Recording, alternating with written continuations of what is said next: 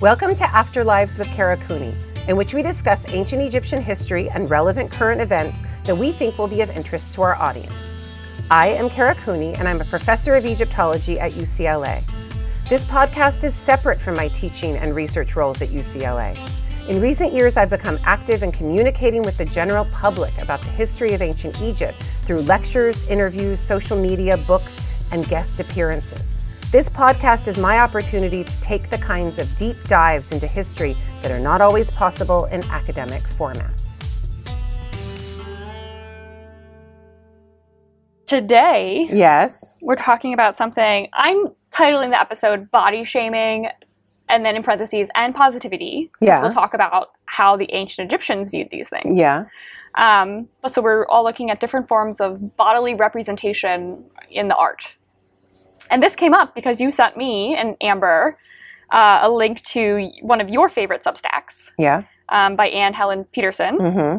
And it was all about fat representation in body shaming. How it's always the best friend, two steps removed, never the main character. Yes. We can't have a fat main character falling in love. Like Bridgerton.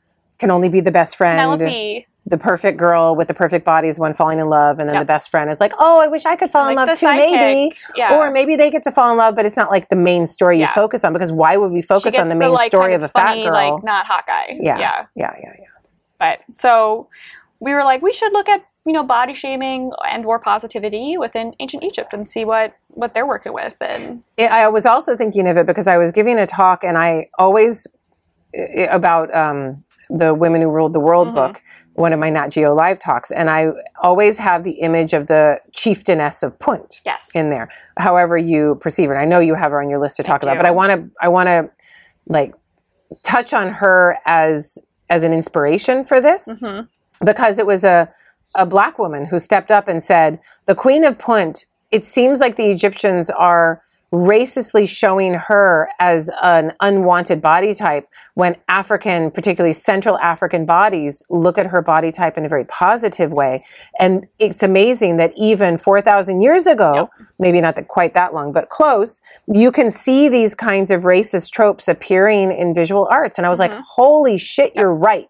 And so that made me think of it astute as well. Yeah, Tristan Samuels has a whole article actually on the representations of her name's Ati, the Queen of Punt. Yeah. Right. So and essentially, where has he published it, Tristan? It's in an African. I have it in the box folder. Yeah. The article. Yeah. But it's in the African Egyptology journal. Right. Or African studies rather than Egyptology. It's not published in Egyptology. Yeah. But he does we'll talk about it later, but he has like a really interesting look on translations of texts and how certain texts are being translated from a white Western European lens. And then he has translations by Jamaican Egyptologists. Yeah. And like how they translate the words differently in a more positivistic manner, and how that totally changed the reading of these texts then, and looking at fat, obese, and looking at the construction of the Queen of Punt and how she gets this terrible bad rap because of Eurocentric body standards. Yeah, we talk about her as somebody who's malformed, something's wrong, she's grotesque. There's so many published, what medical issue does she have? And it's like, none. Kind of like Akhenaten. What medical issue does he have when really he's just trying to depict himself, in my opinion, as a being of light, a being that is male and female, animal and human. Yeah. But that's a different discussion. It's people not understanding Egyptian art. Yeah. And it's not just art, how we think of art today, of looking at something and made to be a realistic representation. That Egyptian art has so many other functions beyond that. But does Tristan point out, and I apologize for not having read the article, but does Tristan point out that it's potentially racist the way the Egyptians depict the Queen of Punt? Tristan is more positivistic in enveloping Egypt within this idea that fat being bigger is good. Which that's where I digress with. No, I push back. I'm going to push back. Argument, that I think the Egyptians, based off the evidence we'll look at, don't see that as something positive. I do think the Egyptians are depicting the Queen of Punt in a grotesque manner to denigrate her outright. I do think it is racist, and I think they are differentiating her from their women whom they only depict in a ramrod straight, skinny. Yeah, or if they're full figured, they're still youthfully full figured and impregnatable. Yeah. And so I don't think I can be that positivist. That's where with I this push reading. back to. Yeah. That it's not like a Pan-African idea. Yeah.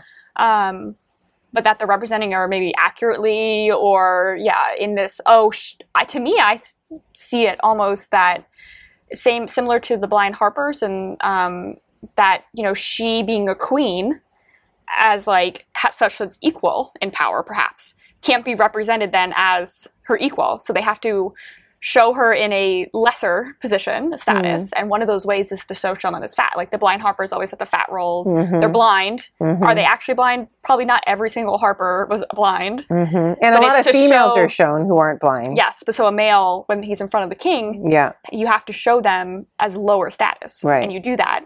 The king's all masculine, muscled, big. And then the Harper then is, he's squatting on the ground with his fat rolls. He's blind. And it's not that it represents actuality, but that it's this. That's how the Egyptian artists function. And I know we're going to get into this, but in the same way that there are ciphers for wisdom, ciphers for age, but never, almost never, do we see a king as an old man with moobs and all of the things that are associated with agedness. You see him as full-figured, strong, sprightly. And then maybe, in some tombs of elites or things like that, they'll add some gray hair. But it's such a cipher of, he's strong and buff and he's wise. And is that because you're depicting it in the afterlife and you only want to depict what will be rather than what is? And there's all kinds of discussions of how this might actually work. Again, the context here is key. Yeah. Of, who else is in the picture. Because in the Queen of Punt you have an official who's on, it's two registers, and the official is the giant one in the scene. Yeah. And she's depicted very small. Which shows her status. Yep. She's not competing with Hatshepsut. In my opinion. But they recognize her as like Queen of Punt, but they can't show her as like a queen, as like as someone equal to Hatshepsut type of thing. Yeah. So they have to, So backpedaling a bit. I know I did that, I'm sorry. Within Egyptian art, we have male and female bodies typically depicted in these very idealized forms. Yeah. So first for the viewers, let's go through and describe what this norm is. So first, we have to describe what the hieroglyphic body is. Yes. To go to the very beginning, which is that no body is depicted in its realistic form, with perspective, with the way it would have really looked. You're not showing someone with contrapposto as they might actually stand. You're not showing somebody with a body with three-dimensionality. You're trying to show a body as it would be depicted hieroglyphically, symbolically. Aspectively. Yeah. So you put together these parts. You have the hieroglyph of a leg, which is in profile with the foot sticking straight out, and you put two of those together, and you get your walk like an Egyptian sort of motif. And then you connect that to a torso that's frontal. It has to be frontal. And then your arms extend from that, and your face has to be in profile. And you put all of those things together, and you get your walk like an Egyptian sort of image.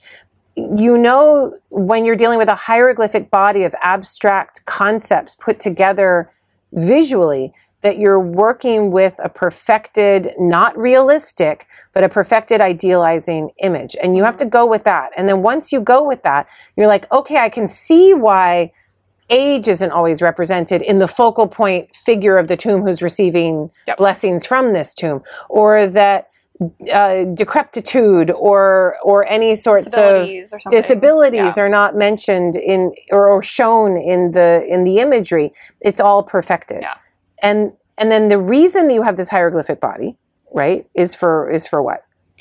Well, it's to receive offerings, or you have to show the important bits so that they're effective. To be effective, exactly. So it has to be magically effective. So they're showing the feet in a certain position because it has to be movable feet. Otherwise the feet, and this is like the bust of Nefertiti. Why is only one eye finished? Well, probably because she has no arms and no legs and no body. If you finish that other eye, she would be like some weird disembodied head, magically effective. You can't have that. So you don't finish it.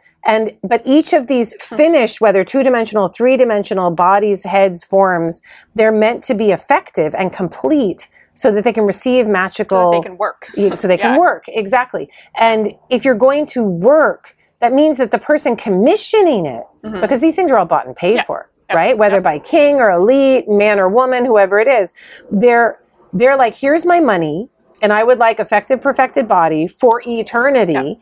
And you don't want to show yourself with like a bum leg and like blind, because then why would you want that? You don't want that for eternity. Exactly. Right? Like, you know, I just talked about, I'm going to color my hair, I'm going to do this or that. We like things to look a certain way, and we want it to be perfected so that we don't go out into the world showing more of our grotesque humanity than we would like. Everyone's trying to hide these things. I don't care where you are.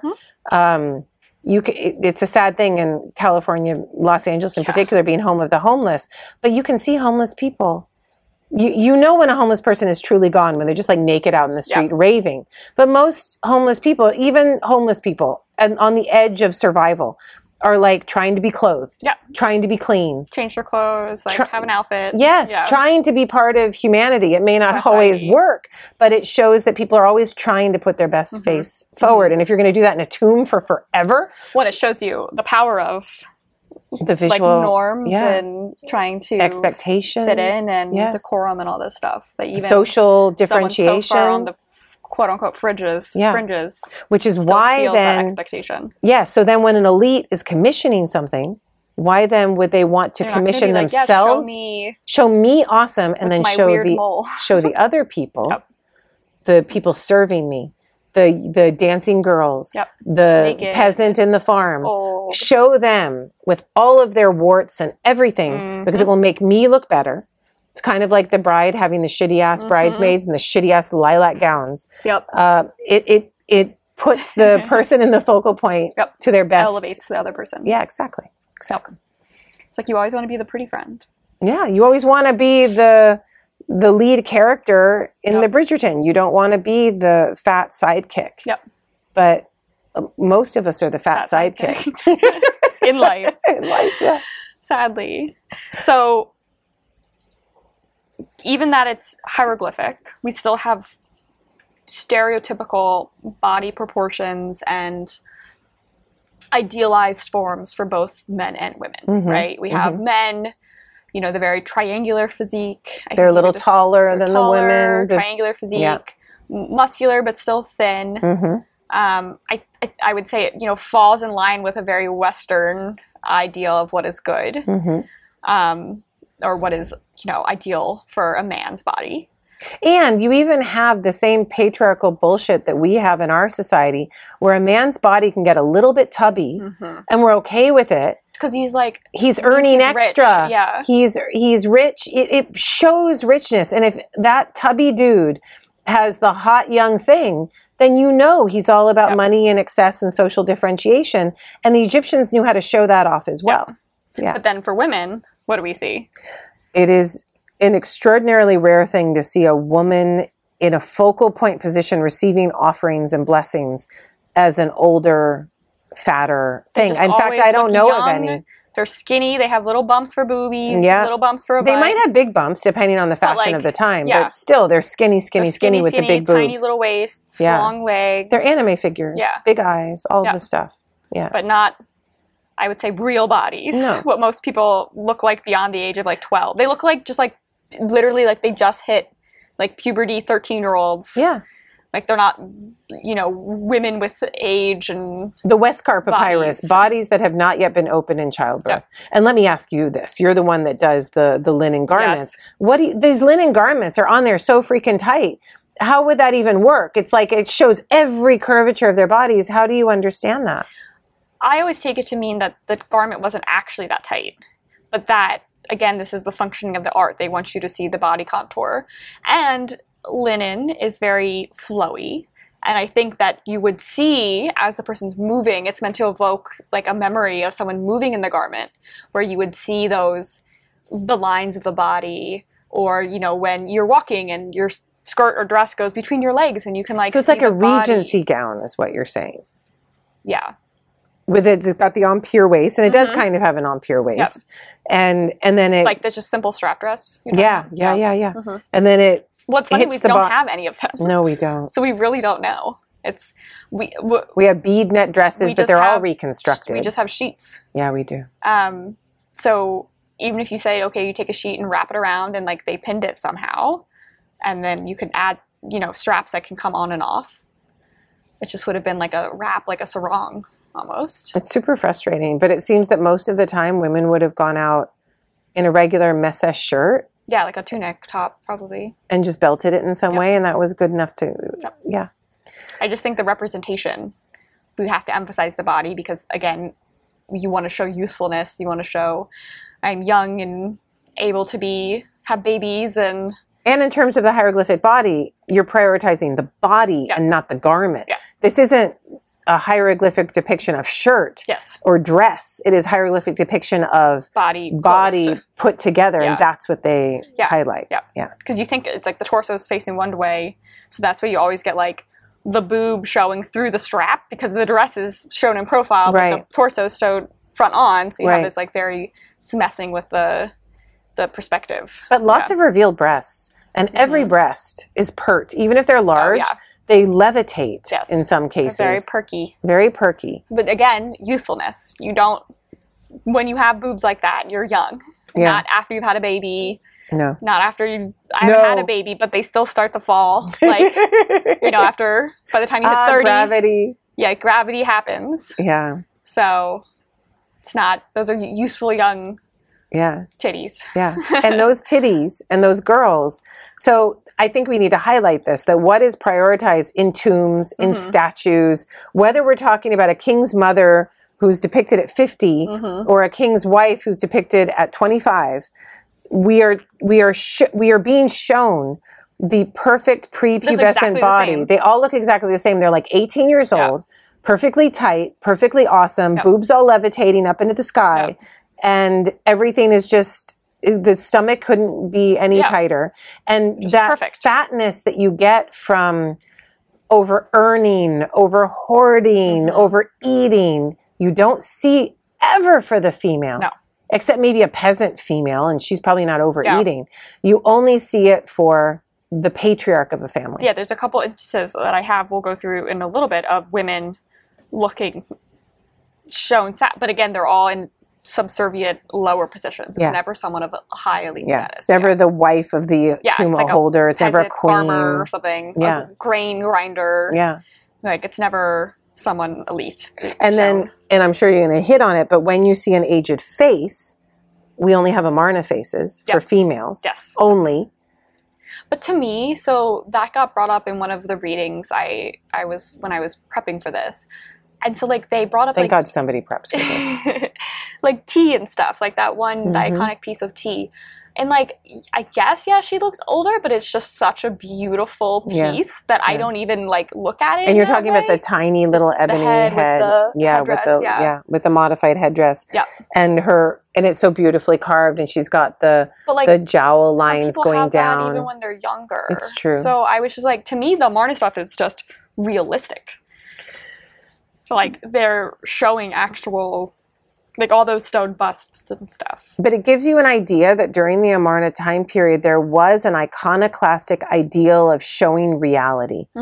Not actual reality, but we can't have idols, and the idol is false, and none of these things exist the way you think, and the God is in the sky, and he's warming your skin, and that's why we're not going to have roofs on temples, then we need to depict people as they truly are. But then you have Akhenaten and Nefertiti as, like, aliens. Exactly. So it is still like idealizing because they're male, female, animal, human, light, right? They're still idealizing. Like two ends of the same spectrum. You have super idealized, and then super realistic. But within that family, Jordan, you still have like the big fat asses of all the women of the family, the big fat bellies. They're super curvy. Nice and thick. It's something we've never seen before. Yeah, thick. This is the word my son uses when we're talking about these positive things. It's crazy. It is a positive thing. But like that thickness is new. And then it goes away. Yep. So there seems to be some top-down sort of demand that we show people as they truly are but still within an idealized rubric of what that means. So it's like, oh no, we're being iconoclastic. We're not going to have these idols, these false idols anymore. And we're going to show women as they truly are, either aged or voluptuous. And they do that, but they still create these ciphers of how it should, new norm of ideological acceptance. Of what you should look like. It's like everyone now wanting to look like Kim Kardashian or something. Yes, and they get their butt implants. I just read an article about butt implants. But within that world of being like curvy is good, everyone should be thicker and all this stuff, there's still the being skinny is good still. Like they can coexist. When they do skinny is still good. So I just read this whole article but you can have a butt implant too. About Miami and how these women, did we read the same thing? Where people go to, yes, I read it too. Yes. And so where are they pulling the fat from to create the butt? From the belly. So you want the thin belly because that's what makes you look younger. Where do old people get thick? Fastest, but in the belly. That shows our inflammation. It shows our age. Thin bellies, a thin waist, that is youth. And so you pull from here to give to the butt, and then that's that new ideal. But still being like super like 90s cocaine skinny is still like no one would ever say like, oh, that's not attractive or something. That's still always going to be like the good. And then in ancient Egypt too, particularly like early 18th, early 19th. They love that super skinny cocaine, which we say opium body. I don't know. Maybe. Because you think like, you don't want to look like you're not eating, but you kind of do. That youthful. Kind of do. I haven't been touched yet by age and when life. We also have to think about a world in which old people are rare. And I think that's hard for us to understand because old people for us are more common and we ignore them and we put them away and we don't want them around and we fire them and we do horrible things and we're very ageist. And the young people, as we were just talking about demographic shifts, particularly in the United States, the demographic shift is about to be quite acute when the kids that were born in 2010 hit colleges and colleges are going to be like, wait, there's no kids. How are we going to survive? Right. So there are demographic shifts, and you have to think of an ancient Egyptian world in which young people were commonplace and everywhere, and old people were super rare. And the young people, that body all around, I mean, we know what that adolescent body looks like. My son is 12, and I'm like, oh my God, look at your abs. He's like, I know. Look at my abs. I'm like, just wait. Yeah. Real Everyone's talk. like, your metabolism will slow down. Like, it will happen. And they're like, and you think when you're that age, you're like, no, it never will. I'm going to be skinny forever. I used to weigh 100. I weighed 135 pounds and I was 6 feet tall. It was beautiful. Oh, wow. I know. It was amazing. That's crazy. But those days are over. Yeah, well, in ancient Egypt, what would they think of your height? I don't know. I would be some sort of giantess. Totally tower over the world. Okay. So I think we covered idealized forms. But wait, go back. Yes. But we just had our little side convo to discuss how our bodies formed us. Because bodies form your personality. They form how you fit in the world. For instance, I used to be super shy. Super shy. And I like own that shyness. And I was like, I don't need to speak to people. Everything's fine. And then I became 6 feet fucking tall. And when you're 6 feet fucking tall, there is no hiding from people. You walk into a room and everyone will be like, what's that? Oh my God, it's coming to me. They don't know what to do. Yeah, how's the air up there? Exactly. And so I had to develop, maybe defensively, maybe the best offense is a good defense, but I had to develop a personality that was able to deal with my body. My body has formed my personality. And I think it's super important to talk about how bodies shape ourselves, how they shape what it feels like to go out in the world. When I go to Peru or I go to Egypt or I go to some place like Japan and I walk around and I am a foot taller than people, if not more, it's like it makes me feel other. And then when I go to Holland or I go to Scandinavia, I'm in Sweden walking around and I feel like, oh my God, I belong. It's a different feeling for me in that social space. I used to get so bullied for being skinny. And I would come home like crying, telling my mom, I wish I wasn't so skinny. And she would just like laugh and be like, you'll regret that one day. You know, I bet she would laugh. Whatever, you know, all these things. But like when people would, you know, oh, you're anorexic, blah, blah, blah, blah. And it's like, no, I'm not. Like, I'm not doing, you know, this is just how I am. But age and value is a part of all of it. Because when you're young and you have a different body type, like for me, 6 feet tall. You don't want to be different than the rest of everyone. Yeah, there's these curvy girls all around. Everyone's like, oh my God, look at them. And I'm just like this tall beanpole of a weird person that will become valuable in a different way later.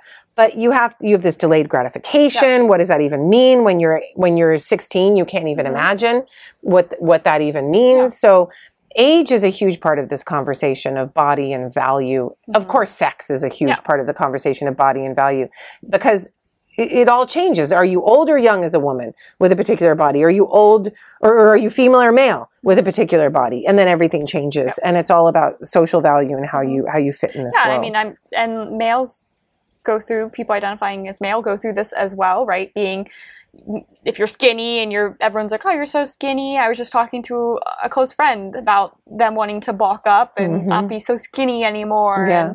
And, they have such same standards being placed on them. Or men feeling like they have to be taller. They can't be so short anymore. My grandfather, and I never met him because he died when my mother was 5, but he had rickets as a child. Oh, wow. And his legs never grew. Yeah. And so he had a normal torso because that grows, or the legs grow first. But whatever, the way he had grown up and where his nutrition had failed, his legs never really grew. He always had short legs. Yeah. And he was 5'3", and my grandmother, whom I knew very well, she was 5'6". And he had to stand on a box when they got married. Oh. And his whole life was, how do you be a big guy when you're only 5'3"? What does that mean for a person? We all talk about the Napoleonic complex, but it forms personalities. People make fun, people bully people if you're outside the norm of any way, shape, or form. And you wonder, Egypt must have been just the same, because Egypt is showing these norms. Unless you're in a position of power. And then, you can't say the king, you're short. I mean, maybe behind his back. But no, even so, the king has to fit into a norm. Right. And every temple scene we see, the king has the same goddamn body. Yep. And you know that there were some kings that were really short and some that were really tall. Yeah. Sometimes they'll show them as a fat, like Amenhotep III is shown a couple times, like maybe once as a fat man. Once. And it's as a god. Yeah. So give me a break. He's like Nefertem Hapi or something, and then he can be fat. It's different. But otherwise, they show them with the same buff body every time. And that must have made the king feel super insecure, because he's like, I'm not that. I'm not the bull of bulls. And how can then imagine if he had like a younger brother, like he's the heir and his younger brother is all buff and hot. And he's like I'm just thinking of like Claudius, like the, the like skinny, the malformed, whatever. That's like, but you're going to be the king, so make it work. And the gods have blessed you, ? But the Egyptians excel at producing a communally accepted norm. They still do. Oh, yeah. They still do. And that communally accepted norm, I mean, these days in Egypt, the communally accepted bodily norm for a woman is young. Yeah. Obviously. Young is always prized in a patriarchal society, but very curvy. Yes, I was going to say, because whenever I'm there, they're just like, you're not even... You need to eat. Yeah. Like, what are you, like, you're so skinny, you look like a child, like, not even... like, can have a child, like a baby. No. It's just like, oh my God, you need to eat more every time I go there. But a fuller figure is what the Egyptians find attractive. Yeah. I remember when Monica Lewinsky was all in the news during the Clinton administration, which dates me a little as an Egyptologist, and that's fine. But everyone thought Monica was the hottest thing that had ever existed. She is hot. She's beautiful. But that body type was what the Egyptians prefer. And there are times in Egyptian representation, particularly Thutmose IV, Amenhotep III, or 22nd Dynasty, when you see a fuller figure. That's what I was asking. Like, is this, how consistent is this? Fashions change. You know this. Yeah. Yeah. Yep. What were we talking about earlier? Like, when do you get a fuller figured body type in recent memory? There aren't many. 50s, I would say for sure. 80s. Yeah, I feel like it just like swings. Like it goes like 90s was super skinny, and then I feel like now we're in a, thicker is better kind of vibe. But I think it's slightly going back because all the fashions are going back to the 90s. So I think that kind of they just want me to wear prairie dresses. I was shopping and I'm like, why do I have to dress like a Republican from 1897? Yeah. Why? Like the other like crop tops and all this, it's all like having good abs. That's true. Like, you're right. And showing like a bigger butt, showing a bigger butt. I like that. Yeah. And even skinny the butt will girls. Never go out. No, that's true. People like the butts will always stay. And you even think my mom, that 90s, nobody wanted a butt. My mom was commenting about the Met Gala and how she's like, everyone's boobs were out. She's like, that's all right. Boobs, boobs, boobs. That's okay. And it's like boobs and butts. As I tell my son, everybody loves boobs. Yep. Males love boobs. Females love boobs. Everyone loves boobs because it's what we were attracted to feed and to feel safe and to nuzzle in. Same with butts, right? We love it's boobs. A good, healthy... We love butts. We all love butts. Yeah. A nice butt you can appreciate. We touched upon how it changed over time. I think Ptolemaic and Roman. I think also we get a little thicker body type. Well, it through. So yes, but isn't it amazing how when you get a Ptolemaic cultural appropriation and colonialism, how little it actually changes in its main aspects of patriarchal evaluation and valuation of the young female body. And the older female body is of no consequence, no value, no want, nothing. She's swept aside. And I'm trying to think, even within Roman art, empresses and stuff are never really shown elderly. Older? They're Never. always very youthful, full heads of hair, and the busts and stuff. So, yeah. Yeah, the shaven head of the male is an interesting thing. You'll never see like male pattern baldness except on the peasant. Yes. But I don't think are there scribal statues with male pattern baldness? No. But they're always, people of lower. Yeah, the farmer, in the Turin erotic papyrus, you have all these dudes with male pattern baldness having sex with all these hot chicks. What's that about? For those of you who don't know what we're talking about, please do Google Turin, as in Torino, the city in Italy, erotic papyrus, and you can see the male pattern baldness dudes with ginormous penises going at it with hot young things with full wig, full, they're naked, but they're, not always naked. They have girdles they are naked. They have girdles and other things. And they're just perfect. And what is that even about? How are we to understand it? It's really not clear. Such a weird. It is such a weird thing. Yeah. But they're obviously playing with, typically when someone's depicted bald or balding, it's in a lower status. It's something negative. Yeah. But then by having these guys being super virile, engaged in these crazy sex acts, and we've seen this interpreted in all kinds of ways, that it's the females getting power over the men. That is one way to look at it, but there's another way to look at it, which is that the men, no matter how they look, no matter how fat and old they are, it doesn't matter. They have value, and the woman still has to remain young, beautiful, and very flexible. Yes. And acrobatic, I might add. Please do Google this as we speak. It's hilarious. Yeah, it's like we could go to Pornhub and find exactly the same bullshit on Pornhub. It drives me crazy when people try to make this the female having power. And I'm not saying that female porn stars aren't paid more, though porn stars have kind of fallen away, but they are paid more. It's true, but that doesn't mean this isn't all just patriarchal excess. No. That's exactly what it is. It's very strange. But yeah, obviously something they're playing with. It's topsy-turvy there. But that's also a way that patriarchs try to keep control of the female by saying the young, hot female could take over everything with their witchcraft of seduction. Beware. And thus we must make sure that we show them as powerful so that we can see that we have to fight against them. So, I have a question which I think we've established the norm. We've discussed, what's outside the norm and therefore negative. But I just want to clarify to everyone that we're just not projecting our white European modern ideals back onto them. And we're just viewing it with our lens. But we might be. But then how do we get a more emic perspective? I think it's very clear within the art what the ideal is. So then it doesn't change over thousands of years. But then she's going to have the same skinny waist even if she has a big butt. It doesn't matter. But then how do we know, okay, so someone old is bad, someone fatter is bad, someone disabled is bad. So you have to put it into social categories. You look at a given tomb or statue or temple depiction, and you say, who is receiving offerings in this place? Who commissioned it? Who is the person that everyone is looking to? Who's the biggest figure? And in those cases, those figures are almost never imperfected.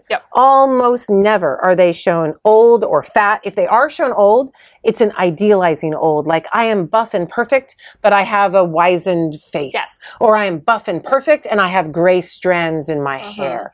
And that's how you know that there is a perfectionizing ideal in society that goes on not just for 100 years or 200 years, but goes on for thousands of years, 3,000 to be exact. Essentially. Yes, they're all Photoshop. And all this shit that we do with Instagram and all these filters we have, there is nothing new under the sun. We think we're being all new and our brains are being traumatized in new ways. Bullshit.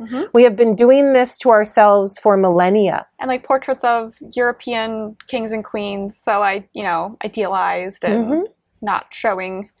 Even the recent, I think, portrait of Elizabeth. The first? Second. Second. Yeah. Current queen. Yeah. Came out and they, soften her a little. Yeah. Take away some of the lines. She's got gray hair, but it's perfect and all one color. Coiffed. Yes. Yeah. I just wanted to touch on that because I think that's an important point that people aren't just like, well, you're just projecting like our ideals back. But I think for the most part, they actually align. No, and this goes to... And you have to, again, in Egyptian art, it's all about the context, like you just said. Yeah, I mean, this touches on lots of things that I think about that are mammalian constants for those few mammals that go through menopause. Humans and whales. I don't think gibbons go through menopause. I don't think chimps go through menopause. They have babies until they die, and then they die, the females. Whales and humans, because of their big brains and the long time that is needed to bring up the adolescent, the female actually loses her reproductive abilities much earlier than other mammalian species. This is unusual. Yeah. And in such a society, I think we can expect that the value of an older female is going to be denigrated, particularly in those patriarchal societies that commodify them. I'm not talking about hunter-gatherers like the Tongva, the place where we sit right now. The people used to be stewards of this land who fished from the rivers before we concretized them over and destroyed the environment. They were able to fish from the river the same as the dudes next to them.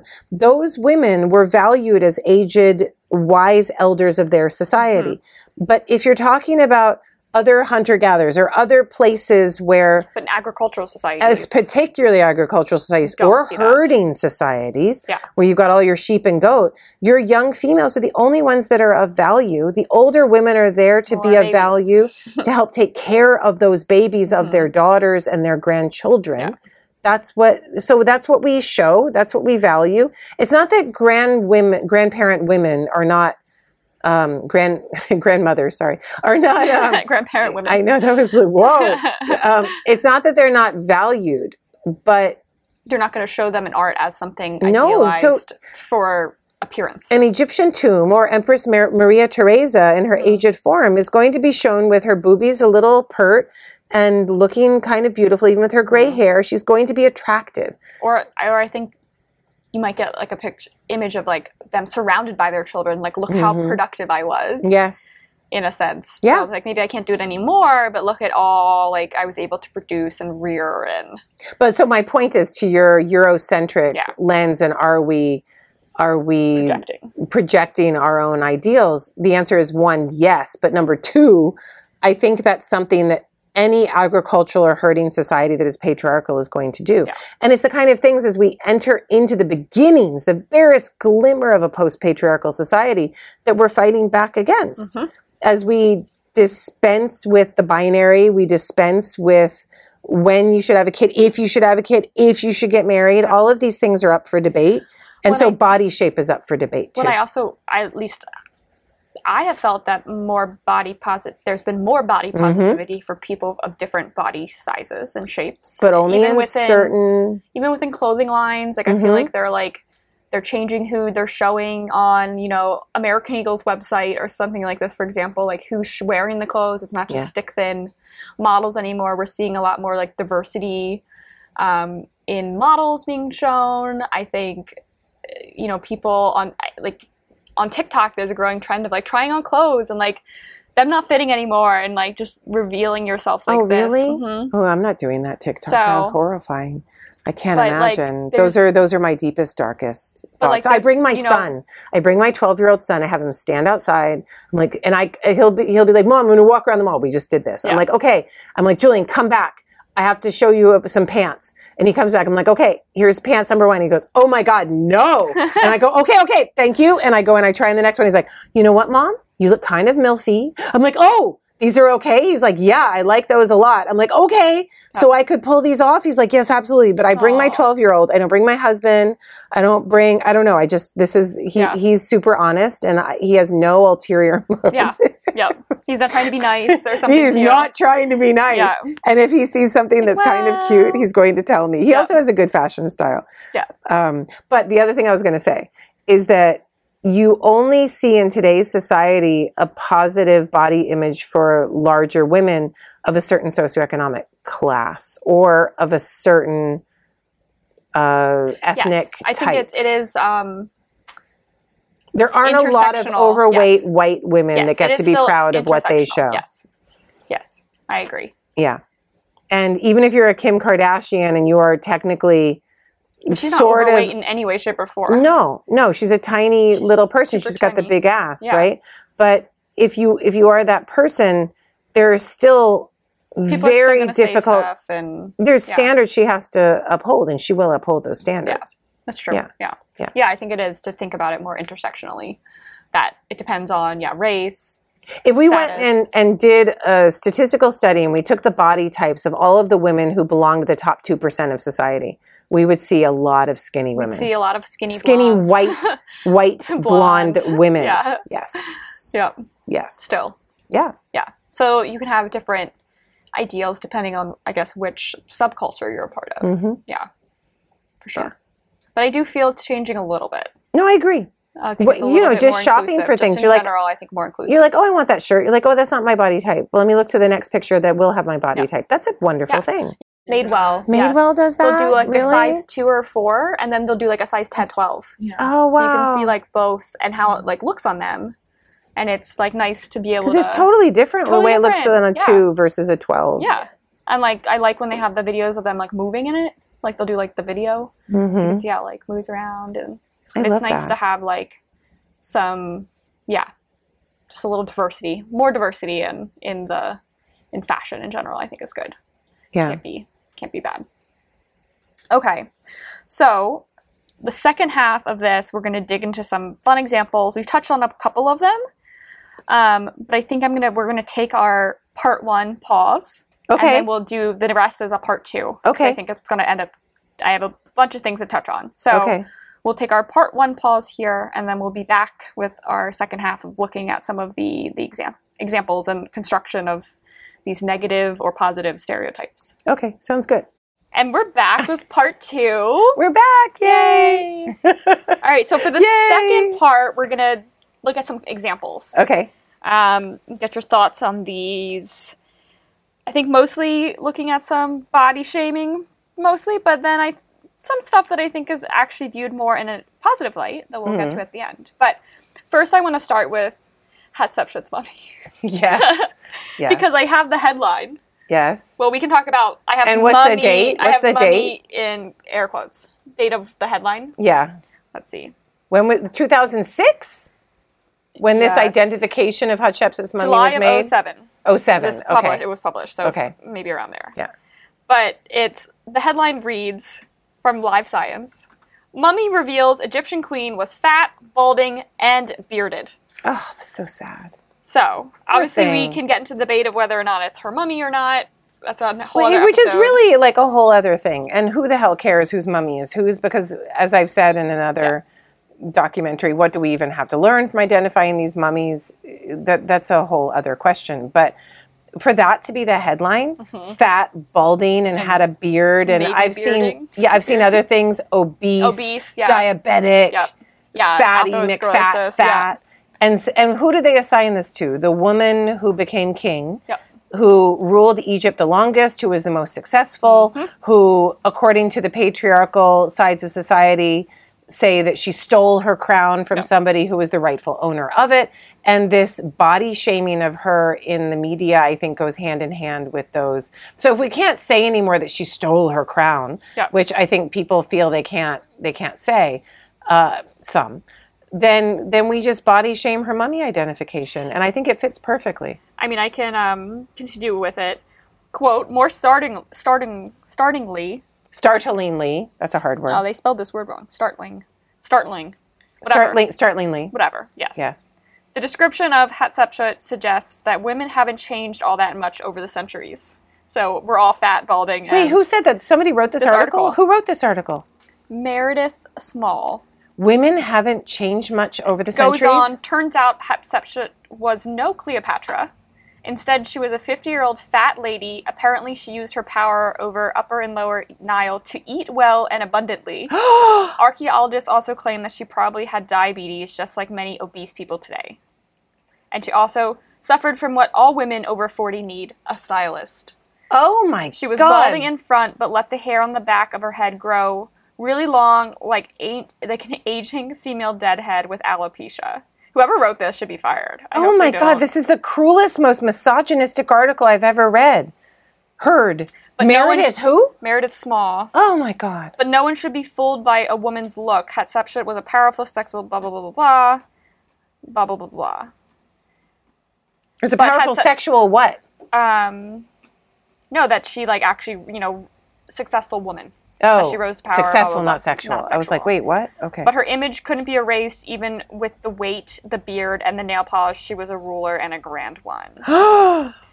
Meredith Small is an anthropologist at Cornell University. Holy shit. She is the author of Our Babies, Ourselves, How Biology and Culture Shape the Way We Parent.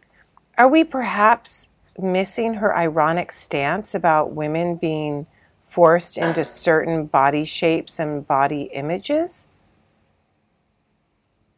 I don't wow. That's not, I mean, it's not how I read this. Wow. It's just like goes from, you know, the tooth DNA bullshit, and then it goes, the description of Hatshepsut suggests that women haven't changed all that much over the centuries. Turns out she was no Cleopatra, being that Cleopatra was Cleopatra wasn't Hottie McHot. I know, hot. but I guess Cleopatra was the product She was known for being really smart and intelligent and charming and not having the looks, but having the personality. But that's a whole other...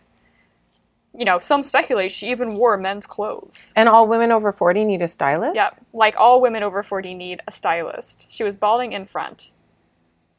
Which is a common thing for women of a certain age. But, so back up.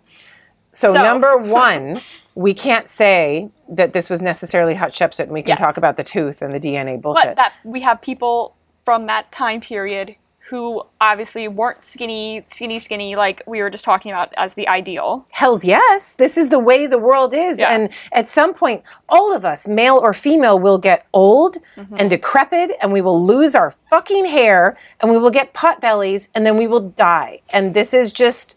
Does that mean we've lost all value to humanity because we don't look good? Yeah.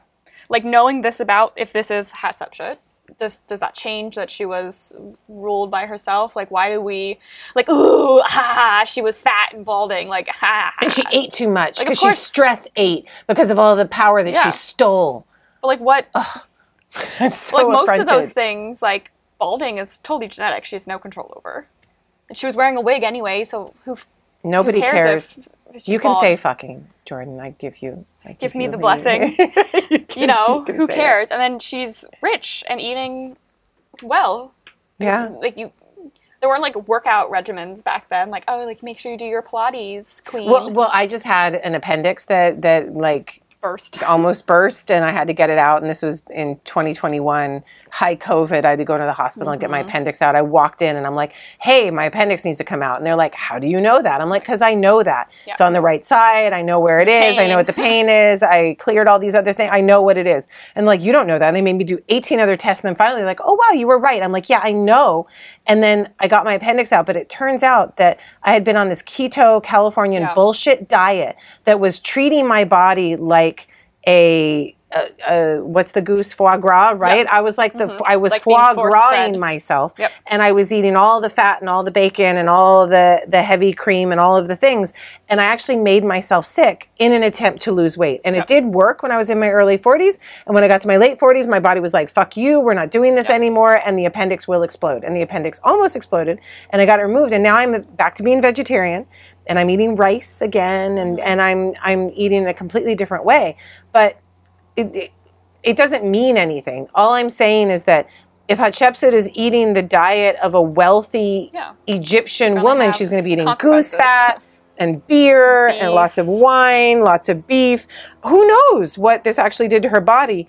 But let's go back to I don't want to try to say, oh, this isn't Hatshepsut's mummy and we're going to reclaim Hatshepsut and give her a hot, sexy body, though I don't think this is her mummy. Yeah. But I want to say that even if this is identified as Hatshepsut, there's nothing wrong with being a woman who's eating the diet of the court. Person? Yeah, she was a real person. Is what this article is like. Wow, she's a real person. Like, did anyone actually think she was like this perfected, idealized form? And who says this about Amenhotep III, whom we know died with, who was also a fat man, died with an abscess in his tooth that actually spread throughout his body and probably killed him because that abscess is freaking huge.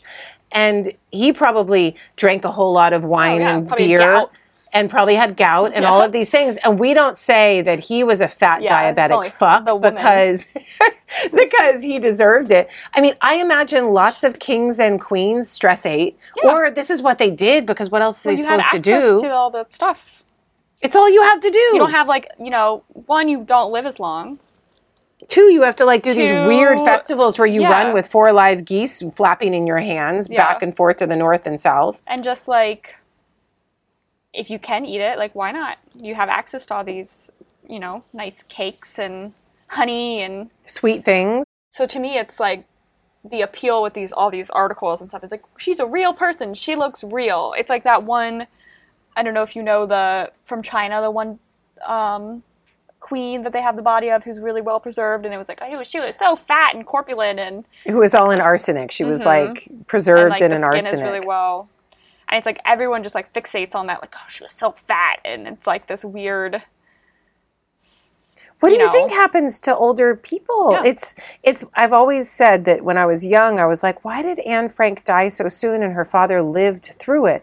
How do you go through the same circumstances and death camp situations and one person lives and the other dies? And there's all kinds of ways of understanding that. But just in terms of age and metabolism, you can see that Anne Frank is the young adolescent who needs 4,000 calories a day. She's growing.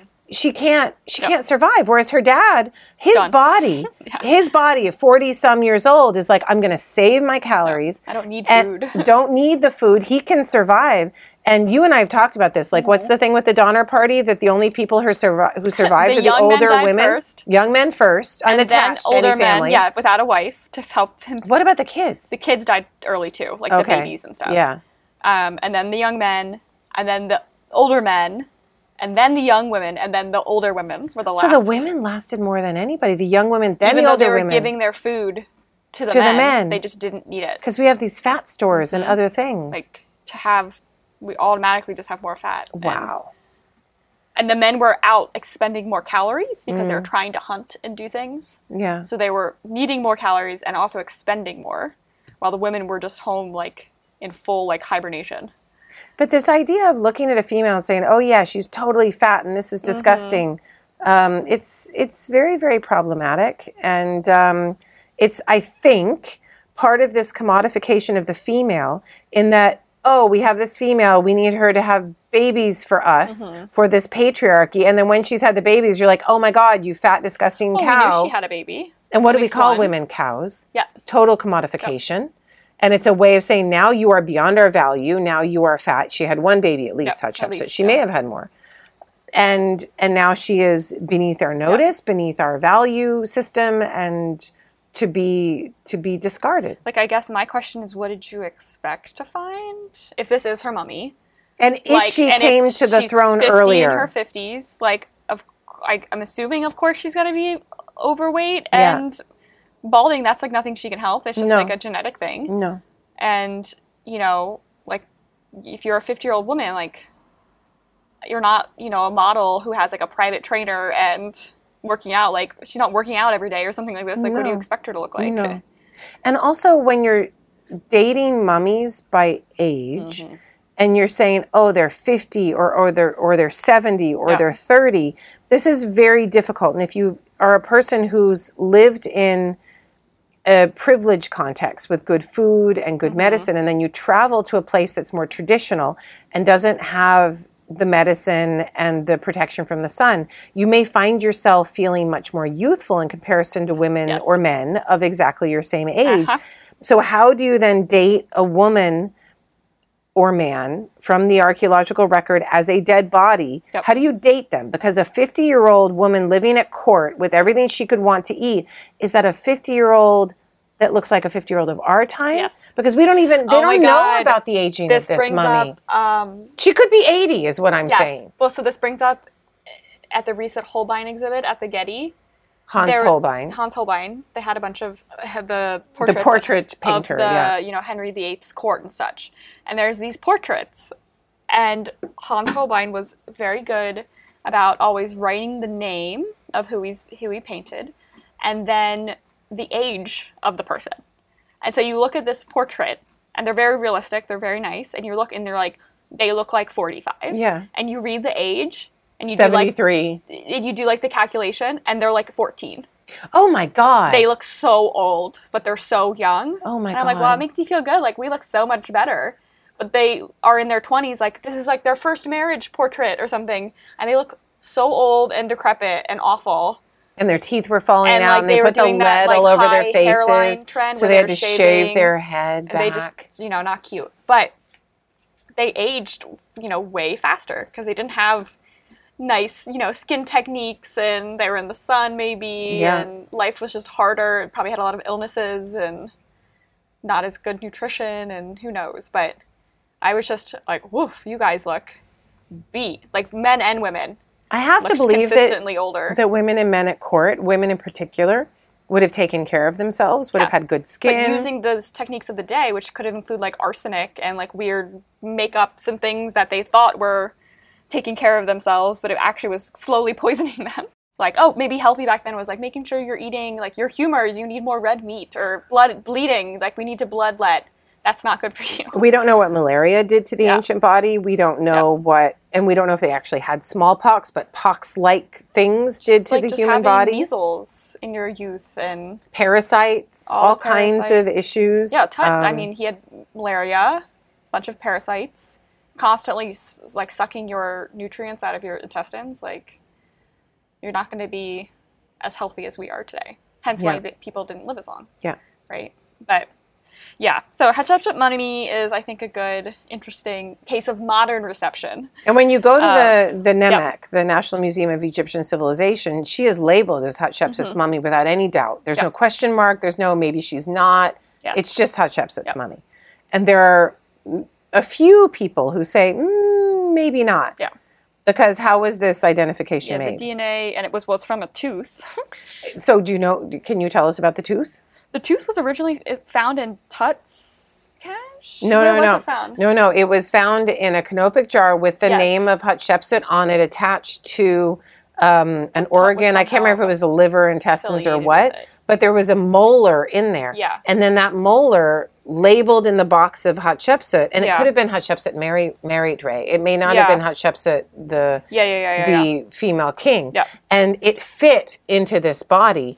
And it fit according to CT scans and other things, but I don't think it was ever actually demonstrated as fitting exactly like a puzzle piece fits, like with the jagged edges fitting. Yeah. They're like, oh, this mummy has a molar missing. It's just from a CT scan. And here's a molar, and let's perfectly in a tooth socket. And it's like, aren't everyone's molars kind of the same size and shape? But it's just I don't know about that, and I'm not a dentist. Relatively. And when they say fit perfectly, how perfectly? Can you demonstrate this to me so that I can see how the root fits into the socket that you're talking about? It's interesting that she had a hole, like she was missing a molar where one would have fit. It's interesting. But then the Hatshepsut canopic jar that this was found in, there were many women of the early 18th dynasty that were named Hatshepsut, including one of the wives of Thutmose III, Hatshepsut Merit-Re. And it could have been her as an older woman, and then maybe it fit, and that's great, but maybe she died when she was 60-some years old, and this is her, and not the Hatshepsut female king, who probably died much earlier. In my opinion. Because here's the other problem, is that if this is an old, fat, decrepit, slightly balding woman with a beard, and why do we even need to throw that last point in? I don't know the beard part, but I think the false beard is what they're referencing. She wore a false beard. That's just mean. It's just stupid. That's just mean. Yeah. Like, that's not a beard. Ouch. That's just being king. Oh my God. But it doesn't fit the age, because if Hatshepsut was created during the reign of her father, married to a new royal wife with a new harem, then she would have been much younger, and she wouldn't have reigned for as long. This woman is too long-lived to actually be Hatshepsut as king. For T3 then to take over. She needs to die. That's that's with the assumption that we don't like take a woman from Thutmose the first past, you know, woman that he had bred with his first wife, but you only take a woman have to make her older somehow. Yes, you'd have to make her older. So she probably would have been much younger if she was created during her father's reign. Yeah.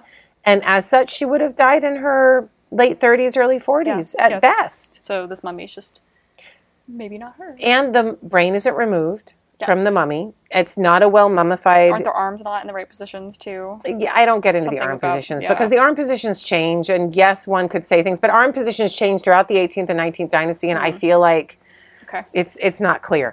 But so if we can't say that women shouldn't seize power unrightfully, which Sir Alan Gardner said in his history, and we don't say as much anymore, you can find it, then we just fat shame them. And that seems to be what we've done with Hatshepsut, and that's really a sad state of affairs, but it speaks to the patriarchy in which we live, and we should not be surprised. Yeah. Like, oh, haha, she was king, but she's fat and ugly and old and balding. Yeah. So you want that? There's your cautionary tale, bitches. Yeah. Yep, I agree. Okay, the next example I want to talk about, which we talked about a little bit, but I think we can delve deeper, is the Queen of Punt. So first, I have an image on my iPad here, but I would like you to describe her to our audience. Oh, yeah. So the first thing that I noticed that I think anybody else would notice is that her back is bent in a very unnatural fashion. Her upper back is straight, and then her lower back and buttocks, it extends at like a 90-degree angle back. So it's just this sharp turn. Straight back to a 90-degree going straight back. And it's all butt. And because of that, her belly juts forward.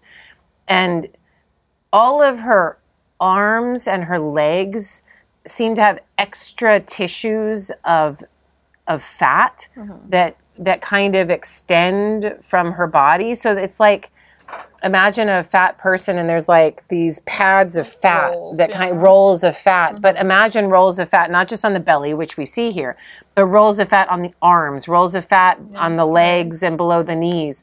Like think of the thighs where, you know, the thighs have like fat around the knees and you have a big giant fat roll around there.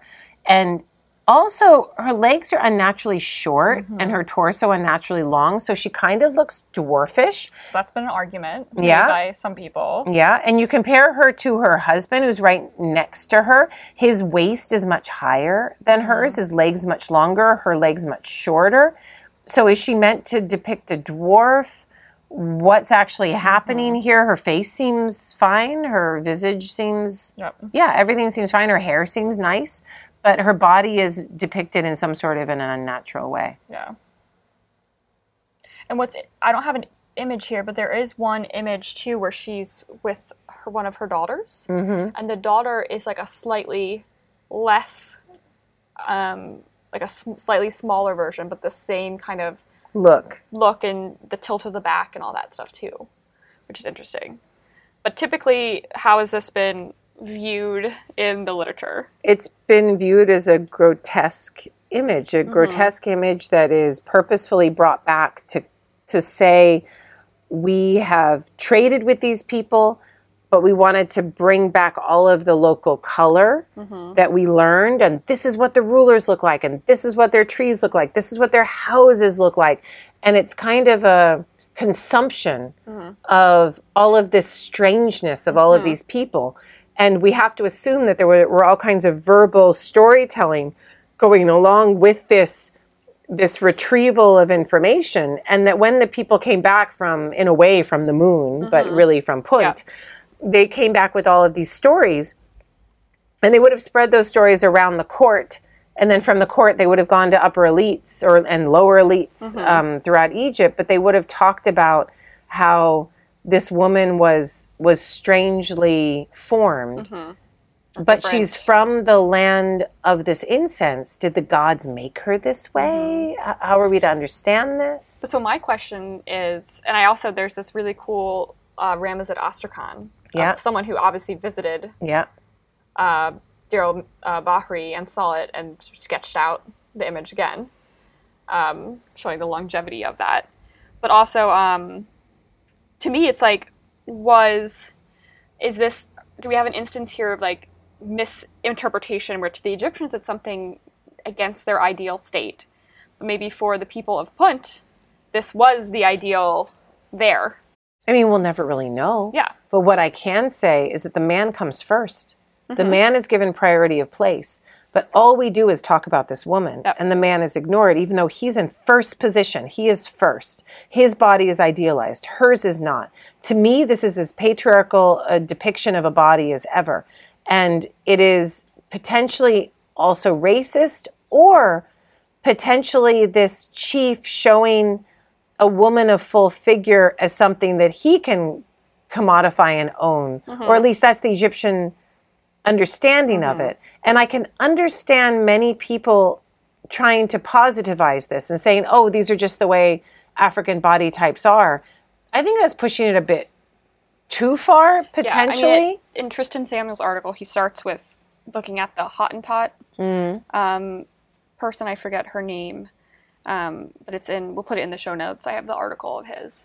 But how she was taken back to Europe and like consumed and leered at in this way, and that her body type kind of reflects what we're seeing with the Queen of Punt here, and that it is a African body type, and that Tristan looks at certain wisdom literatures, I think the maxims of Ptahhotep and other things, and where we have phrases that are, these hapaxes, where they get translated by like Lischheim and such as like sagging or something, like where it has like a negative connotation of some fat, where he, citing other black translators, they translate it as like thick. It's the positive notion of being thick and not saggy bad or fat bad. I mean, let's be clear. So all we have are the Egyptian depictions of the Egyptians giving their opinion of this woman. What the Central African understanding of this depiction would have been, we can never know. And this is not a Central African depiction. This is an Egyptian depiction of a more southerly African body. And we have to take all of that baggage on. In Punt society, we don't have any writing from. We don't have any images from. We don't even know where the hell it is. We can't say like, oh, well, there it was looked highly upon or something like this. Right? We only have the Egyptian consumption of this other culture. I mean, what you can say, and Solange Ashby's work speaks to this, is you can talk about Kushite queens with larger bodies. That was my next question, was we see this later on. You do see it later on. And you see it later on in modern-day Sudan. And you see these women with strong, forceful forms, strong, thick, as you say, buttocks, legs, thighs, all of it. And they're there smiting and very powerful. And so then you could say, yeah, exactly. Like full-figured woman. Yeah. Right? Yeah. And she's in full smiting motif. She's getting ready to kill all the people. On the front of a temple. Yeah. Like, that's a very, idealized, the new idealized, positive form. Of this kind of this queen. Yep. Yeah, I agree. So, I agree. And even down, like, just overall, the Cushitic art, the women are depicted more... Yeah. Voluptuous. Yeah. And that's part of their power. Yeah. That's their ability to breed children for year after year. Yeah. That's their ability to take on that richness. It's kind of like in the Kushite sense, when you see these women, you see what Egypt will never show, which is the scribe with rolls of fat. The scribe with rolls of fat is a normal thing, right? Yep. It's like, I'm a scribe. I can sit on my ass. I get to tell you what to do. You move the blocks. Yep. You stay skinny. I'm going to take in the calories. And I'm going to show you in my statue all the rolls of fat that I have. The Kushite women are able to actually reveal this and say, I have the rolls of fat too. And it shows their wealth in comparison to those who have to work and work and work. Traditionally, how it's always been interpreted for the men is, this kind of older looking body. It's because, I've reached a high status. I am the overseer now of patriarchal societies don't like older female bodies. They don't value them. They're not used to them. They can't commodify them. They can just complain. But men, yes. Men, yes. But that older female body is a fucking witch who's going to tell you what to do, who's going to get all up in your business. She's your mother-in-law. She's not occupied with those children anymore. Now she can get in your business. She's all there telling you how things should be done, and you need to denigrate her in any way that you possibly can. Yeah. Yes, but I think like the later Kushite queens is a good example of balance of here, where we see the trends changing based off culture, based off time. And how very interesting that Egypt never got to that place. They never showed a woman of age and of fullness that put it in a positive light. She has to always be a skinny young thing. Skinny. And I think the way I see it is that the thinness is linked very clearly to age. Like, being thin means you're young. Yeah. And being old means you might have fat rolls, like the scribal or some of the other depictions of men. And being age is good for a man. Being aged is bad for a woman. Yeah. Bad. But it's not like, I'm sure, people are overweight at many ages. Like, there's overweight kids and stuff. But I think very clearly that it's the youthful skinniness is to denote age, not so much actual, like, physical weight or anything like this. I agree. So, it's interesting. Any other thoughts on the Queen of Punt? Oh, it's so complicated. I know. I mean, all we'll say is that we're dealing with the Egyptian emic perspective that seems to be denigrating against this African woman. And we don't have any other depictions of people that look like similar, even close to her. No. Right? No. And so the copy in the Ramessid period is it's much more positive. It's a little... Actually. Yeah. But it still has these weird rolls of fat on the arms and legs. Yeah.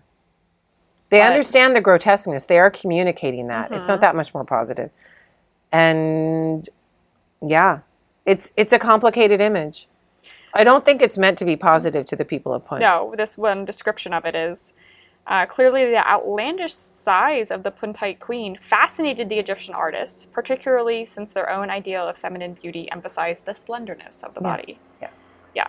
But so that's most of Tristan's Samuel's discussion was very interesting, but the part where he thinks that the Egyptians also viewed it as something good, I was like, that part I don't quite am convinced of, but the rest of it was an interesting discussion, and how early archaeologists very much were entrenched in their Eurocentric views and just placed that right onto her instantly and didn't even try to think about it at all. I mean, I will say that the Egyptians are going to this place, wherever Punt is, Eritrea, Ethiopia, Yemen, I don't know. But they're going to this place not to rape and pillage because it's too far away, but they are going there to commodify, to take, to own, and to show the people from whom they are taking this stuff is also a commodification. Well, they show their houses that are on stilts, and it's like this, I think to the Egyptians, is very other. It's like it's like a 1920s National Geographic where you're like, look at these women images. without shirts on and showing their boobies and all of this stuff, and everyone's like, oh my God, look at these primitive people. Yeah. To me, that's what this is. What this is doing. I agree. Yeah, it's like this totally other unknown place. Yeah. Cool. The next topic I want to look at is elderly people. So we've been talking about it a bit. We know that being old was looked down upon. You don't want to depict it. And yet not. Yes and no. Yes, it has but not like old, like maybe like middle-aged. But having your staff of old age. Yes, well, so I have retired. Things, that's right? okay. Like staff of old age for men status, but then like graying hair loss, wrinkles. We see some depictions of people with gray hair. I can think of like Pashadu. Is that Daryl Medina? Daryl Medina. Yeah, where he shows himself with gray hair in some places and not with gray hair in others. In other instances, the wife has gray hair. Has some gray hair in her hair as well. It's like, how is it functioning the scene? Is he actually trying to show that he has gray hair? Maybe went prematurely gray, like he could be in his 30s with gray hair. Happens to people now. How is this functioning? Why in this scene? It's his own tomb? Is he an artist? And it's also symmetrically depicted. I'm not sure about this tomb, but I think it's this tomb, where on one side he's got dark hair and on the other side he's got the white hair. So it's like stages of life. Yeah. Like here he's young, here he's old. And you have this going all the way back to the Old Kingdom where you have that. Yeah. And usually it's shown via wigs. Yeah. Right? They do the short kind of cropped wig for when they're youthful, and they do the shorter kilt. And then when men are older, they do the longer kilt. Or Senenmut. Yes. Senenmut, sometimes he's young, sometimes he's old. And in both cases, he's valued. He's valued. And showing the age of that man, again, you're doing it as ciphers, as symbolic little shows. Yeah. Gray hair, but he still looks hot and buff. Exactly. He has gray hair, but he's skinny. Yeah. He's, body of a typical 18-year-old male. Yeah. Of all the other males, they all have the same exact body proportions. Same exact body. Yeah. But he's got some white hair. But he's got white hair. Yeah, it's kind of like when you see all the millennials today with their gray hair. Yeah, making it cool. Hot, young body, gray hair. I'm like, oh, okay, it looks Egyptian. It does look kind of Egyptian. Yeah. We have some love poems and other texts that mention, the peaceful days of old age, idealizing being old a little. But to me, I think they're actually talking about being dead. And, afterlife, peace. Like, peaceful days of old age, resting in old age. Are they actually referencing being close to death, so you're close to the afterlife where you'll be peaceful and at rest and things like this? Not that, being old is great and peaceful. There's not a whole lot of being old is great. And even when, because I just wrote this book, The Good Kings, and I'm talking about power and authoritarianism and how it's presented in a propagandistic style, they rarely talk about old age in a positive way. They might talk about wisdom and having some sort of aged perspective, but that's always couched within the body and being of some ruler who is young and able to counteract anybody who will come against them. And you see this today. You look at a Putin, you look at Donald Trump, they're always trying to be youthful. Their hair is perfect, or Putin doesn't have as much hair, fine.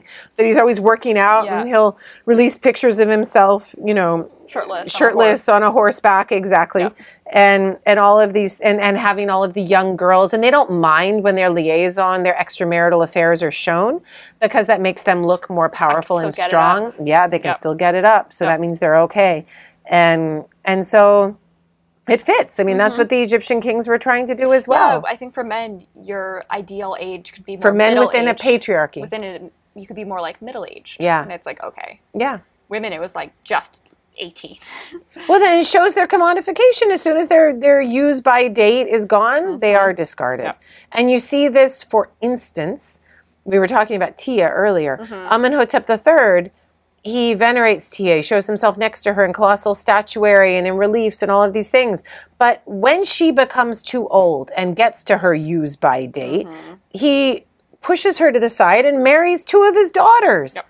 And those become the great royal wives. And that's the way that royal women of Egypt were treated. They are moved to the side and a new young thing is brought in. Because it says something about the man, in a way, right? He wants to appear, he's using them to appear youthful for himself. Yes. Right. They make him look better. Yep. Yes. Yeah. Yes. Be hanging out with a bunch of old ladies. You can't have the same old wife. Then you are old. It's what happened with, I don't know, George Herbert Walker Bush, and he's got his older wife, and everyone's like, oh my God, and she had the gray hair from the beginning, and people are like, what are you doing?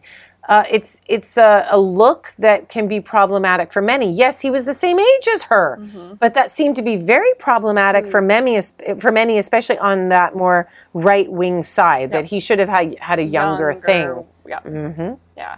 And we see gray hair being undesirable in medical texts, too, of there being recipes for getting rid of it. I didn't know this. Mixtures and stuff. What do they use? So a lot of it's red. So I wonder if it's henna, type of dyes and stuff to kind of dye the hair. And a lot of mummies show that henna was used to color hair. Nails too, for coloring your nails and stuff. So maybe people were going around doing henna or something to get rid of the gray, look more youthful, and just an Egyptian thought, having hair, bountiful hair, again being connected to being useful. But that red or black henna, it must have been easily apparent.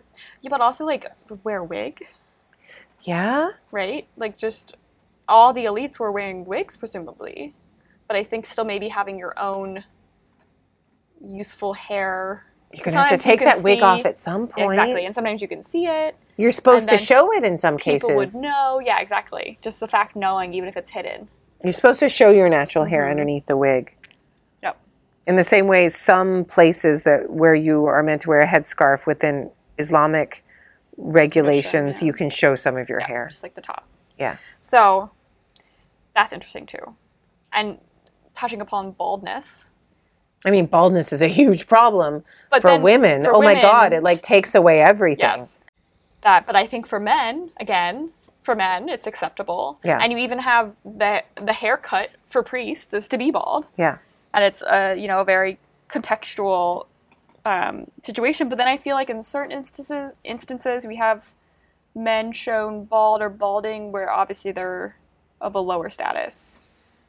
I think most of the time the balding man is of lower status. It's a rare thing to show a king bald. Yeah. Rare. Yeah. Like bringing it back to the Turin papyrus, right? Those guys are balding. And those dudes are. But to show part of the hair, if you're of stature, you're either all bald or you're all wigged. You have all hair, whether it's a wig or not. Yeah. If you're of lower stature, who the hell knows what's going to potentially happen? Whatever hair you have, Yeah. But hair is a big deal. But so it can be emasculating in certain circumstances. Yeah. But then if you're a priest and that's your work wardrobe, your outfit, then it's totally fine and it's the workaround. Yeah. It's the workaround. So hopefully if you're naturally bald, you end up being a priest, right? I mean, I'm sure this is the other thing. Having the razor to be able to cut your hair is a social separator.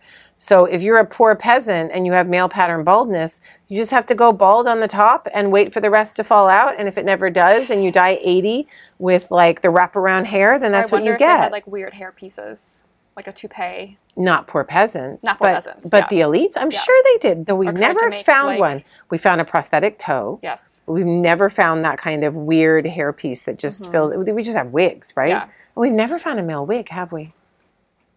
Only female. Well, there's all those wigs in the Egyptian Museum. They're all female. I mean, how would you know? I don't know. I only know the ones from the Met. Merit and but I like in the Egyptian Museum. There's like a bunch on display. Where? I have a picture of top floor,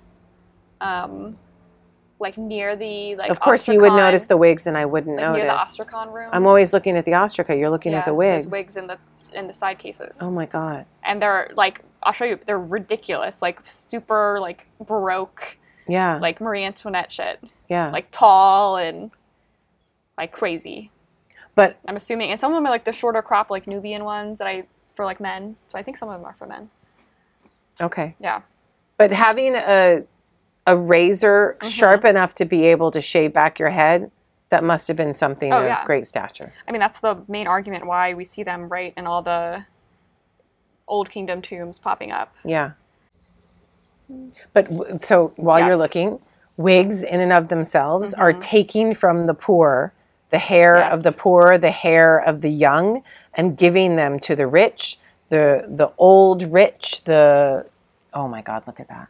But even better. Oh, I know this piece. It is like super high. Is it human hair or is it yarn? I was going to say, I think it is all human. Just That's amazing. But, with the tight curls and everything. Wigs are taking from other people's bodies and giving to the elite bodies. And that right there is everything. It's kind of like, what could you compare it to? Taking stem cells and giving it with to... how wigs are done today, right? Yeah, People it's true. Sell them. In China or India. Yeah. They sell their hair or donate it to a temple, right? And I think the temple sells the hair. Yeah, they do. And to make money off of it, so... And then people buy those wigs and they use those wigs and gain stature from them and all kinds of things. Yeah. The other thing I noticed of, like, body shaming type stuff was in early Old Kingdom with certain depictions of women with sagging breasts. You can see this in other, not just the Old Kingdom too, there's other instances of women like very much, I guess, post breastfeeding, post having children. But to denote whether the wife of the tomb owner was older or younger, or to denote whether a peasant was older or younger. It's always peasants, these women. But so the tomb owner's wife is always young and pert. Yes. But then you have random women like, the little servant statues from the Old Kingdom. Yeah. She's topless and her breasts are very flat. And they sag. Super saggy. And there's other depictions of peasant women doing something in the fields or something, and they have these saggy boobs. And it's just, to me, it's just all of these little things adding up together, just interesting, like when they're used in certain contexts and why depict that lady with sagging boobs in your tomb only once, And you would never see a woman, if a woman had sagging boobs in, say, late 18th... Obviously, all the women had sagging boobs because by a certain point. Probably, they had children, even if but you're not breastfeeding. But let's go with like a late 18th century Versailles reality, right? Yep. They would have put on their corset and their boobs would have been bountiful and overflowing from their corset, and the sag would have been reproduced into something that was youthful and perfected. Mm-hmm. But the women with the sagging boobs who can't afford the nice corset, they're out in your fields, sowing your wheat and potatoes, and only a certain level of status woman is only she can show that. Useful. Yeah. Yeah, but in Egypt, I mean, there aren't corsets and bras and stuff. So but those dresses, one wonders if there was a way with those dresses to kind of hold everything up. Kind of robes and stuff where they're tied and stuff. Underneath the breast. Yeah, and maybe you wear a shift and then wrap around something on top, and you can tie things. And if you're so wealthy, you're not breastfeeding, and you have a wet nurse. Do they? I don't know how much like all boobs sag naturally, but I think breastfeeding quickens it. So if they're super wealthy and elite and royal and they're not breastfeeding their own kids, would they, I don't know what their boobs would look like. I don't know if we could, I guess we could make an examination. We could look at women who actually don't breastfeed and do formula, and if their boobs are better than the women who breastfeed and what it looks like. She never breastfed? Yeah, I'll be like, how saggy are your boobs? Hey, Mom. We'll call her up and ask. Ask my mom. I breastfed for 2 years. Well, it also depends on, like, if you're really skinny, you don't have boobs, there's nothing to sag. So it depends on your body. I'm not too saggy. I can't believe I'm saying that on a podcast, but it's not too bad. But so I think it's probably genetic and a lot of other factors like musculature, and if you got pec muscles, all these I don't know if I have pec muscles, Jordan. We do all the pec guess. stuff. Yeah. I don't know. Keeps you perky. Maybe. But I'm assuming it's a lot of different factors. Amber, you want to get in here? You have something to say? Last thing I want to touch upon, because I was thinking about talking about disability and stuff like that, but I think that's a whole other episode. It is. And that is its own episode. We should do it. But I did want to quickly touch upon Tut. Yeah. And these ridiculous depictions of him, like, in the body-shaming way. The modern depictions of his body as a reconstruction from his skeletal material. Yes. And I hope we show in the show notes the worst one, which gives him an overbite that makes him look like an infantile, silly man, and his hips that are like... Yeah, why is he so hippie? They strip him down to his underwear, and they show him with pigeon toes that I can't even believe. He has like a club foot, a cane. Yeah. But why do they have to make him naked? Then kind of fat. They make him naked. Hippie. Yeah. Like this genetic misfit for our consumption. I mean, here's the thing. The royal family of the 18th dynasty did engage in incest, as the royal family of the 6th dynasty did, as the royal family of the 12th dynasty did. We know that, as the royal family of the Habsburgs did. So incest is a way of keeping money in the family. It's a way of making sure that you don't have difficult in-laws to deal with. Yeah. No one's saying that Tutankhamun was not a product of incest, because apparently his genetics show that he was the product of a brother-sister marriage. I actually argue that he was product of a father-daughter marriage in my book, but that's a different thing. Well, those genetics, like are super father, close. Daughter, uncle, niece, would show the same as sister, brother. They're too close to like make that familial guess. Yeah. So it could be any of those things. It's completely true. It's the correct amount of genetic information. They were closely related. Yes, to also be father-daughter would also work. And that is problematic to be sure, but when somebody is living in society, even if they are a product of incest, whatever that level of incest is, we don't need to strip them down to their underwear and then depict them in all of their incestual glory for our commodification. And we don't even know how the Egyptians would have looked at him or anyone with or how we see a disability, right? We put these categories, that's normal and that's outside the norm and therefore othered and bad or something like this. It's like, I mean, once he was Pharaoh, he's a god. So anything, quote unquote, wrong, would that be the gods gave him these things? And could you not see it as a disability? I don't know. It's an interesting thing. There's all kinds of ways of ciphering this, because you do see Tutankhamun leaning on his cane in many images. This has been commented on in the literature. And why he has so many canes. Was so many canes in his tomb, we'll never know. And he does have a club foot. But we don't have anybody else's tomb to compare his canes to. But what we do have is a whole bunch of depictions of him leaning on his cane that we don't have in other depictions. So it does seem that his in a chair or something his reliance on his cane is something real. But like, which president had polio? It's FDR, right? Yeah, like, Franklin Delano Roosevelt. He struggled so much to hide it. Like, they went through so many things to hide it, and it's because we have a president that's in a wheelchair, like, what will that say? Like, we're not strong, and all these awful connotations. In my lecture for the Good Kings, I actually represent him, and I say even those kings that had bodily issues present themselves in a hyper-masculine way, and FDR loved to show himself behind the wheel of a car because he was then powerful and strong and able to drive around, and they show him waving to all the people. Why show him in a wheelchair when you can show him behind the wheel of a car driving? Exactly. So there are all kinds of ways of... That's interesting, though, then Tut and whoever the artisan's choosing to show it.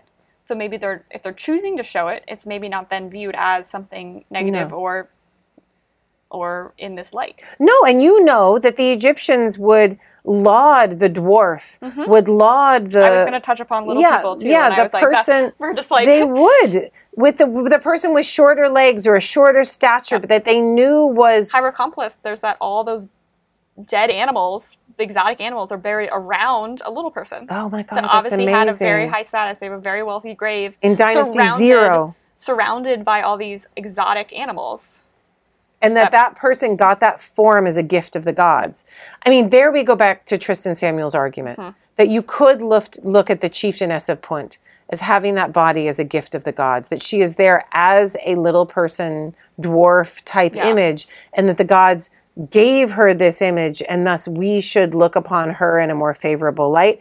I see that argument there because it works for the dwarf. It does. And like Pepe's one letter about Bring Me a Dwarf is also from the South, so maybe they're like linking Southern, like down south with with these people, this other land. Punt's always like this magical place where there's serpents and But who doesn't feel bad for the poor dwarf when they're reading that text? I know, but they're like, protect him, like don't let him but they take him from his family and he's super lonely and sad. He has no agency or choice. And then he has to dance for all of the Egyptians. It's awful. It's awful. But and we have, best connotations and all these things. So I think we shouldn't automatically assume, I guess going back to the beginning, like what is othered in our culture and like fringe. Not every culture would have viewed it the same exact way. Yeah, I agree. Yeah, but this was fun. Hopefully I don't know if it makes us feel any better that the Egyptians body shamed just as badly as we did. This is what will happen in a patriarchal society where women are commodified to make sure that we have descent lines for ownership of property. Yeah. This is the way it works. We can't expect it to be any different until women have more control over scarce resources. As women have more control over scarce resources, their bodies will not be denigrated in the same way. And I think we're seeing that in our society. Yeah, for sure. Yeah. Because women are earning paychecks, women are getting college degrees, women don't have to get married, women can have babies or not as they like. Now the catalogs and the sale of garments is now showing a different body they need type. To change because people were like, I think they responded to the audience that we were like, this is not. And I even see with Aerie, which is like the underwear line from American Eagle, like they show people with disabilities, they show people with like ostomy bags, and they show it's like such a good colostomy bags, really, truly. Oh my God. We also show a lack of underwear and intimate garments that aren't like push-up, uncomfortable bullshit. That's changing fuchsia too. Shit. All the new bras are like no padding, yes, no wire, like be comfy. It's not like you should wear this lingerie for your man like all the time. It has to be pink and red and all of this stuff. Yeah. Now it's like you want to be comfortable in cotton. Wear this comfy bra. Yeah. So I think hopefully, yes, as we get more resources and money then the market will respond to what we want and not what men tell us to wear and what we should look like. Yeah, but the market itself will change. So that'll be, what is the market? Yeah, well. What is growth? What is all of that game? That's its own thing. So it's kind of funny what we're talking about now is the change of a feminine form in a late patriarchal culture, but still within a patriarchal marketing format. And it's it reminds me of Hatshepsut's statue where she's male and female at the same time, the one in the Met, where she doesn't know what to be. She wants to be female, but she needs to be male. What is she supposed to be? And that's where I think we find ourselves as women. We want to be able to still own. The male is the ideal. The male is still the ideal. Yeah. We want to own being hot and old and having sex at the age of 57 and what's wrong with that. And yet we're still living in a cultural context in which those things are. Suits and men, we still want to wear pants. We still play into it. We can wear dresses and be powerful and wear whatever you want. I still don't know many men who put on dresses to be powerful. No, never. No, I do not. A couple celebrities, but that's it. A couple celebrities, and it's more of a shock factor than it is to actually be powerful. Yes. Mm-hmm. Yeah. So we'll end on that. Men, wear more dresses. Yeah, wear more dresses. Even if it's a kilt, maybe we'll take it. It's so much more comfortable. It is. You get to breathe. Everything's fine. It's awesome. Bring it back. Okay. Thank you. Thank you. This was super fun. Before we go, quickly talk about our Substack for everyone. We have a Substack. Yeah. So what is a Substack? Okay. I have a lot of people being like, what is this? Even people my age don't even know what it is. It's not that crazy. A Substack is just a place where we can reach our audience with our writing and our thoughts without being dogpiled upon by people who are like, oh my God, you're progressives and we're gonna hate on you. Or just random Facebook trolls and people who try to take over a conversation and be super asshole-ish about it. Or like, well, actually, exactly. You're wrong. Exactly. Let me tell you, not professor of Egyptology about Egypt. Yes. So a Substack is a place where we can put our writing out there, and instead of doing maybe one small post, we're going to collect everything together into a weekly post, and we're going to do like 10 to 12 of my Facebook posts. We're going to put those together into one Substack. And we're actually going to put more information there, more of what we think. It's more of a conversation between me and Jordan and Amber. Yep. And that Substack conversation will then be free to you. And then as time goes on, we're actually going to make our content. Yeah, we're going to ask people to subscribe to our Substacks and then Substacks. Some of those posts will be for only paid patrons. Exactly. And once you subscribe to Substack, they just drop into your inbox. They drop on Friday mornings, so you just get them in every Friday morning. They'll drop in, and you can read and comment and like and let us know what you think. And then we're going to slowly build this up, have some maybe guest posts from people. Yeah. I've had some asking if we would be into that. Oh, I love that. So interested in that. We're also setting up the Patreon for the podcast. Right. And also having some, special content, AMAs, live event type things we'll be setting up, ad-free type listening. So I think the live events will be super fun, especially for the podcast, because we have a lot of followers now, and that'll be great. And so when we do, and we can just do like one of these live. Yeah, we can do live and watch us how we work. We'll have to be better about what we talk about. We'll be more controlled, but we can do it. We can. We've done it before. Well, if we know people are watching us, we'll be behaved. we won't be all about like the side convo, doing gossip session midway. But yeah, so we have some things in the works. So stay tuned. To keep apprised of these things, sign up for Kara's newsletter on... Can I say one little thing? Yeah. So the Substack is essentially a way to avoid social media, which is all about ads, commodification, getting you to buy the sexy underwear or the Tupperware or whatever the hell they advertise to you. None of that happens. So it's a way of putting our content out there in a way that's not subverted or controlled for other interests. It's just about the content. Yeah. And that's awesome. And that's what we would like. And it's also a way of making your email, if you're like me and you get like horrible emails all the time, it's a way of making your email a happier place. Oh yeah, I'm so happy. I know when like certain Substacks are coming out and you're like, oh, it's Thursday morning or Friday or something, and you go and you have something fun to read. Yeah. And you don't have to read it all at once. You know, you can come back to it. And they post the things they're reading. They're like, this is what I'm reading right now. And some Substacks, I'll work through all 6 or 7 or 8 or 10 of those things. I'm like, oh my God, this is the best stuff I've read all day, and I haven't felt angry. Yeah, I mean, or if you feel angry, but you're not like being like charged to go look at horrible clickbait. It's really nice. We're curating articles that we have found throughout the week, news, events, anything like that we think you guys would like and think was cool too, just like we did. And it's meant to be thoughtful and not trigger happy and not clickbaity, and not like sometimes awful. We'll disagree and give our own interpretation of stuff. We're like, this is really cool, but I don't agree with the speculation of whatever. And so I think it's a good, if you're into ancient history and even modern stuff, we touch upon, you know, a variety of topics, but mainly ancient history focused.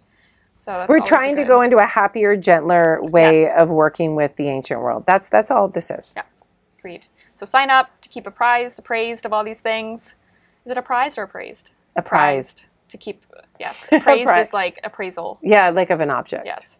So to keep apprised Which of all people these write things, me about all the time. They're like, oh my God, my grandfather found this in Egypt in 1927. How much is it worth? And I'm like, it's fake. Not real. It's fake. You bought it at a tourist shop. Yes. So sign up to keep apprised of all these new updates. But we'll be bombarding socials and keep you guys up to date with everything. So, but sign up for the Substack because that is out already. Yeah, and it's really fun. And there's lots of content out there already. Yep. So there's lots of reading. So if you're like, oh, you know, I don't want to read things on social media as much anymore, but I don't know what to read, our Substack will solve that for you. Yeah, it's like a magazine each Friday. But it's little clicks. It's like, this is what we're reading, and then you click here, and then you go there, and you go here. Rabbit holes. It's really fun. Yes, if you like rabbit holes, this is where you go. Yeah. It's cool. And we link everything. Everything's already there, so it's easy and accessible. Yeah. Awesome. Good? Yeah. We did our housekeeping? We did. So you have been listening to, do you want to say it this time? I get it. You get it. Do it. Afterlives with Cara Cooney. Oh my God, that's me. And me. Jordan Galzinski. Yeah. All right, thanks. Thank you guys. See you next time. Thank you to our listeners for your support and for subscribing wherever you listen. If you enjoyed the show, please share it with others and leave us a 5-star review. Send us your questions related to the show and topic suggestions for future episodes to caracooney@gmail.com. You can find the show notes in the podcast section of my website, caracooneyegyptologist.com. For that, thank you, Amber Myers-Wells. There you'll also find info on my books and upcoming lectures. While you're there, don't forget to sign up for my newsletter to keep up on the latest news and content from me. Check out the conversations that happen after the podcast mic is turned off by subscribing to our Substack, Afterlives After Party. You can find me on Facebook at Cara Cooney Egyptologist and on Twitter and Instagram at Cara Cooney. See you next time on Afterlives with Cara Cooney.